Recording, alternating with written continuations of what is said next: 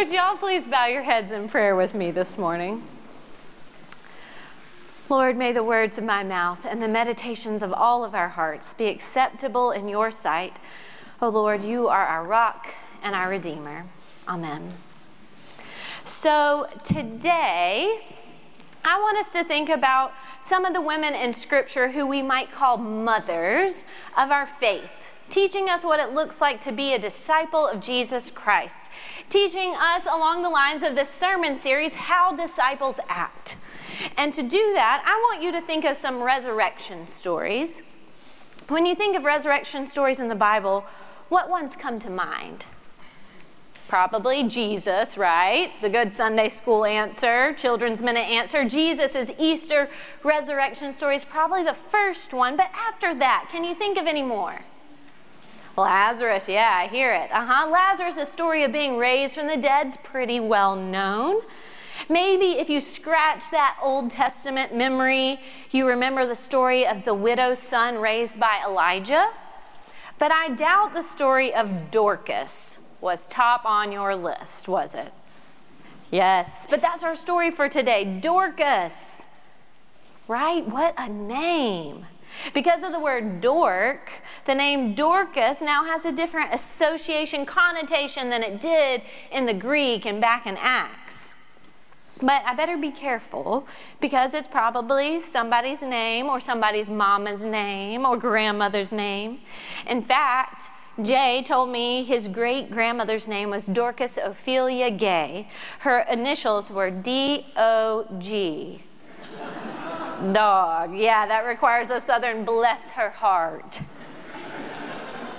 But in Acts, the name Dorcas or Tabitha in Hebrew, it didn't have that same kind of connotation. The meaning of the name Dorcas is gazelle. So it would give off a connotation more along the lines of something elegant, refined, poised. A modern day equivalent, I think, would be the name Grace. They seem light years apart, Dorcas and Grace, when we hear them. But Grace gives you more of a sense of how people would have heard Dorcas back then, because she was known for that, for being graceful and grace-filled.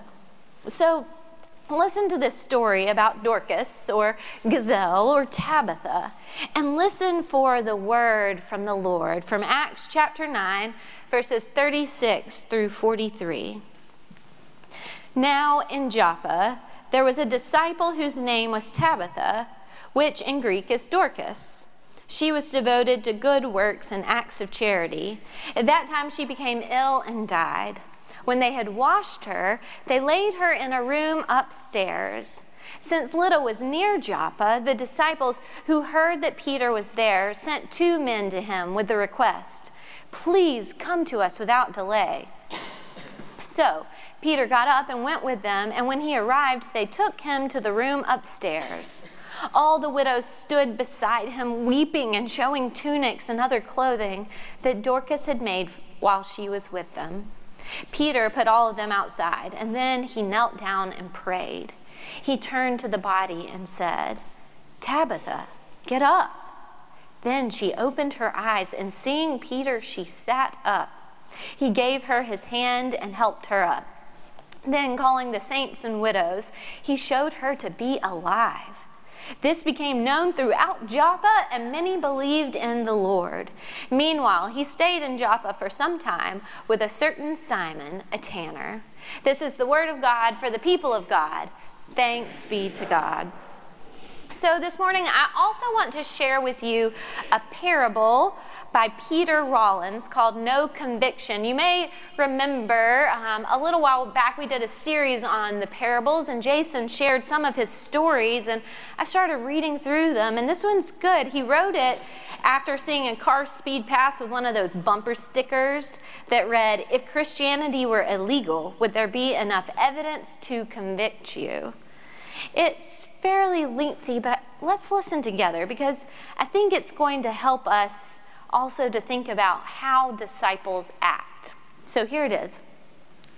In a world where following Christ is decreed to be a subversive and illegal activity, you have been accused of being a believer, arrested and dragged before a court.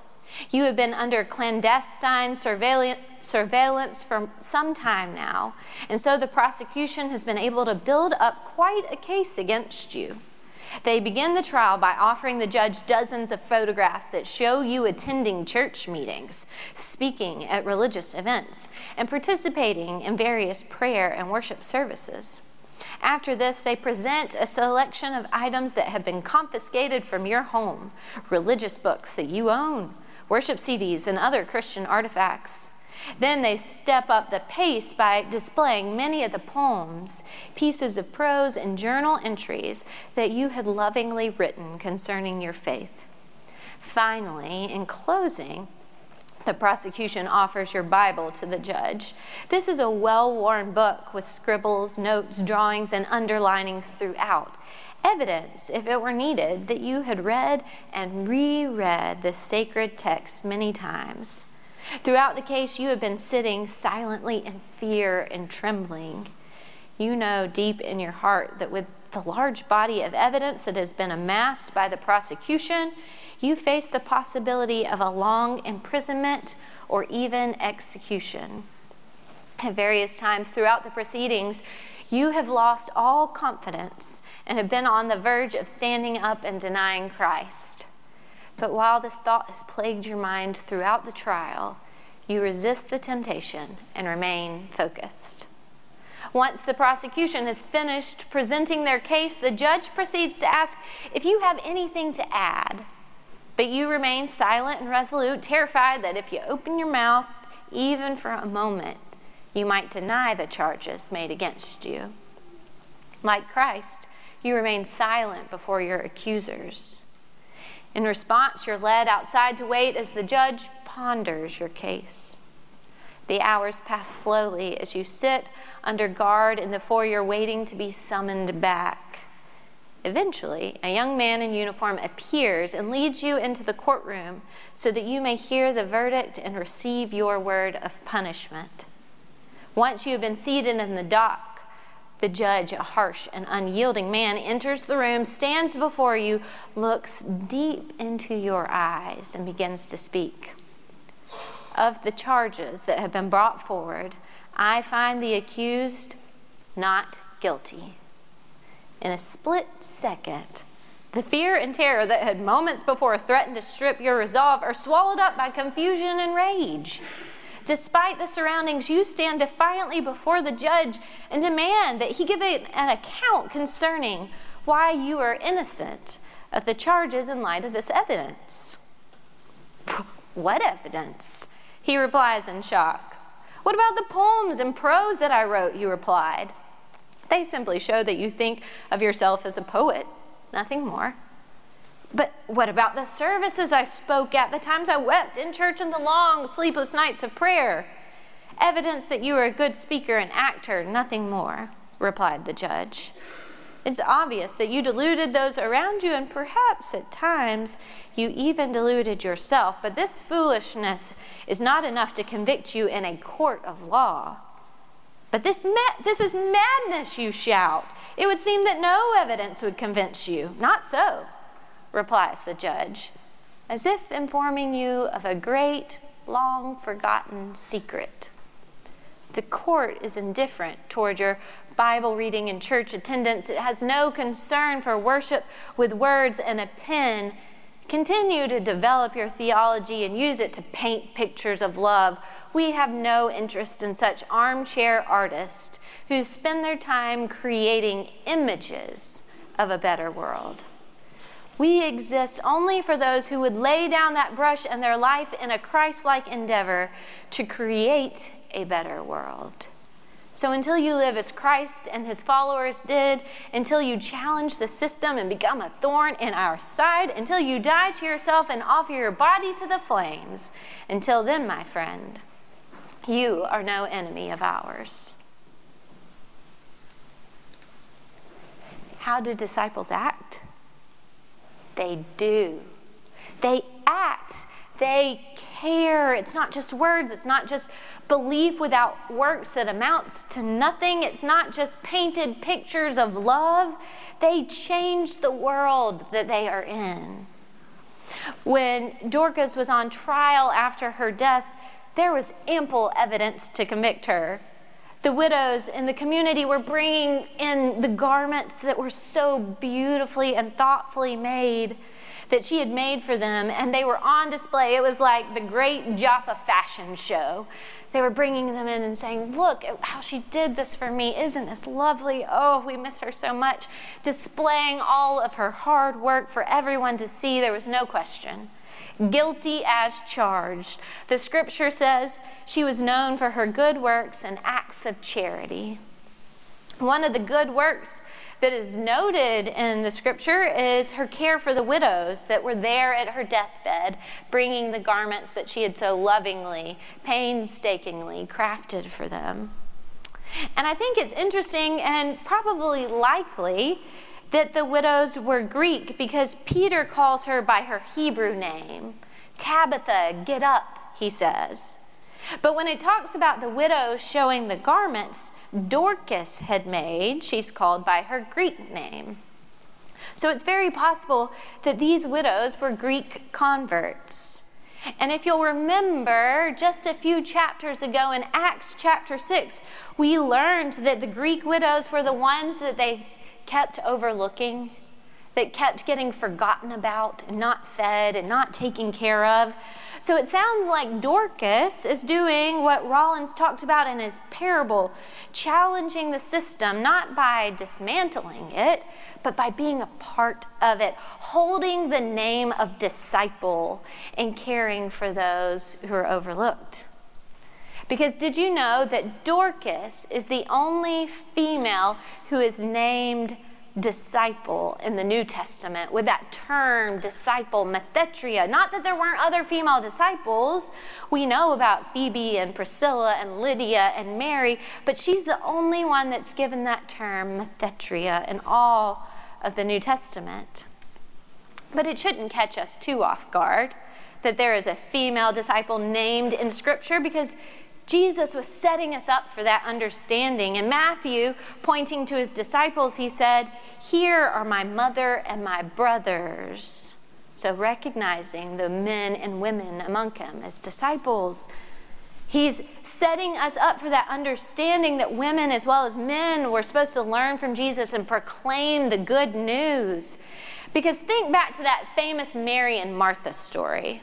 What was Martha busy doing? Everything, right? She was just busy running around the house, getting everything taken care of, getting the meal done. She was a little upset. And what was Mary busy doing? Sitting at Jesus' feet, the text says. And this isn't happenstance that it mentions that Mary's sitting at his feet, because when a disciple would learn from a rabbi or a teacher, it was said that they would sit at his feet to learn. Mary was sitting at Jesus' feet, assuming the role of a disciple, and this would have pushed against the patterns of their day. This would have upset people, but Jesus doesn't rebuke her. In fact, he said, do you remember what he said? That Mary had chosen the better part. She shows us what it looks like to be a disciple. To sit at the feet of Jesus when 1,000 different things and persistent people who we love, it was her sister pulling on her, are calling us to do something else. She shows us what it looks like to sit at the feet of Jesus. And I just love this story.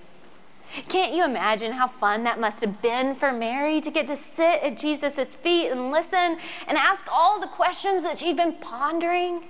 Finally, not on the outside overhearing all the male disciples ask, but given her own chance to sit at his feet as a disciple, a methetria.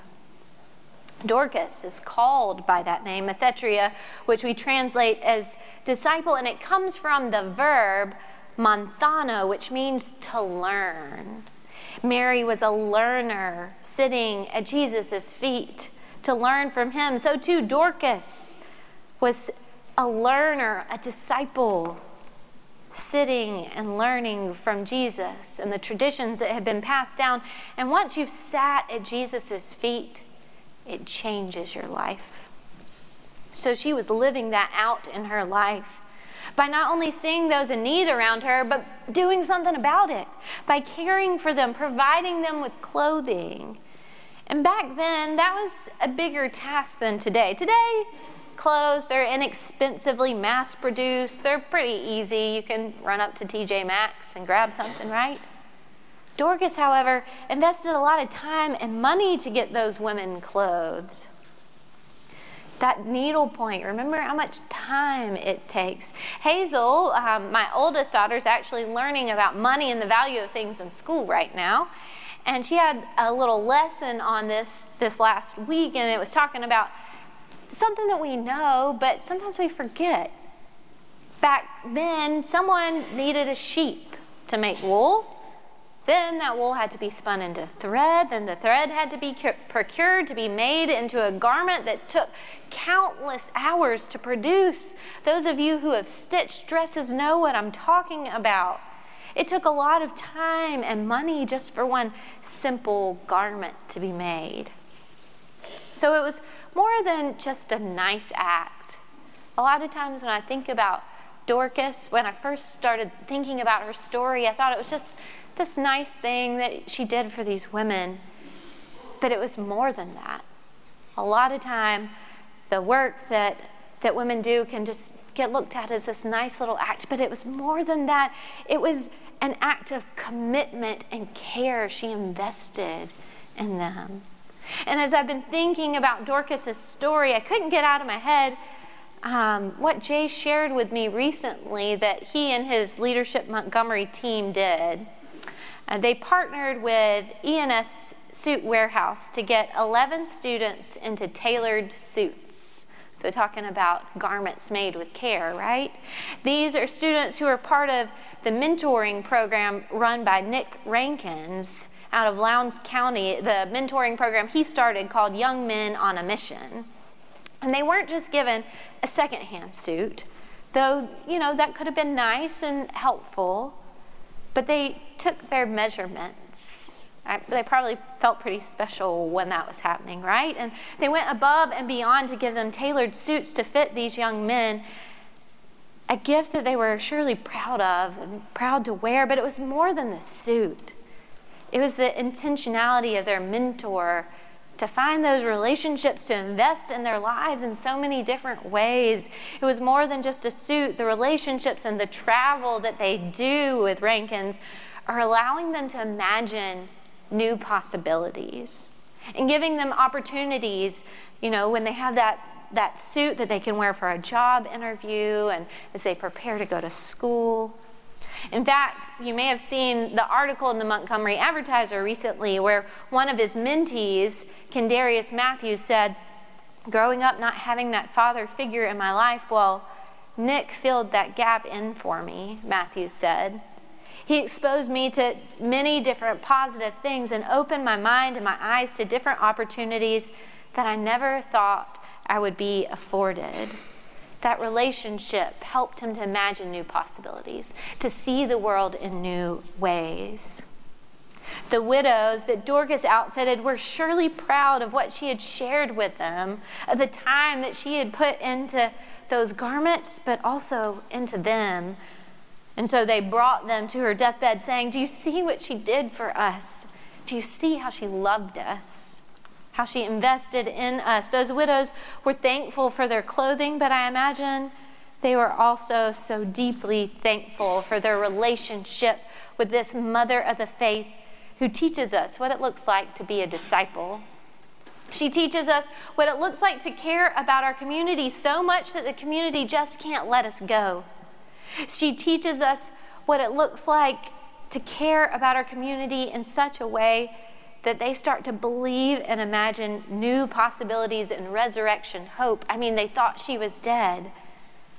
And they said, "You know what?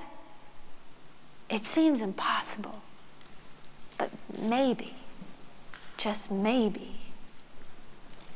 And my prayer and hope is that the same can be for you, that you hear in your heart what Dorcas heard, rise to new life, and you do.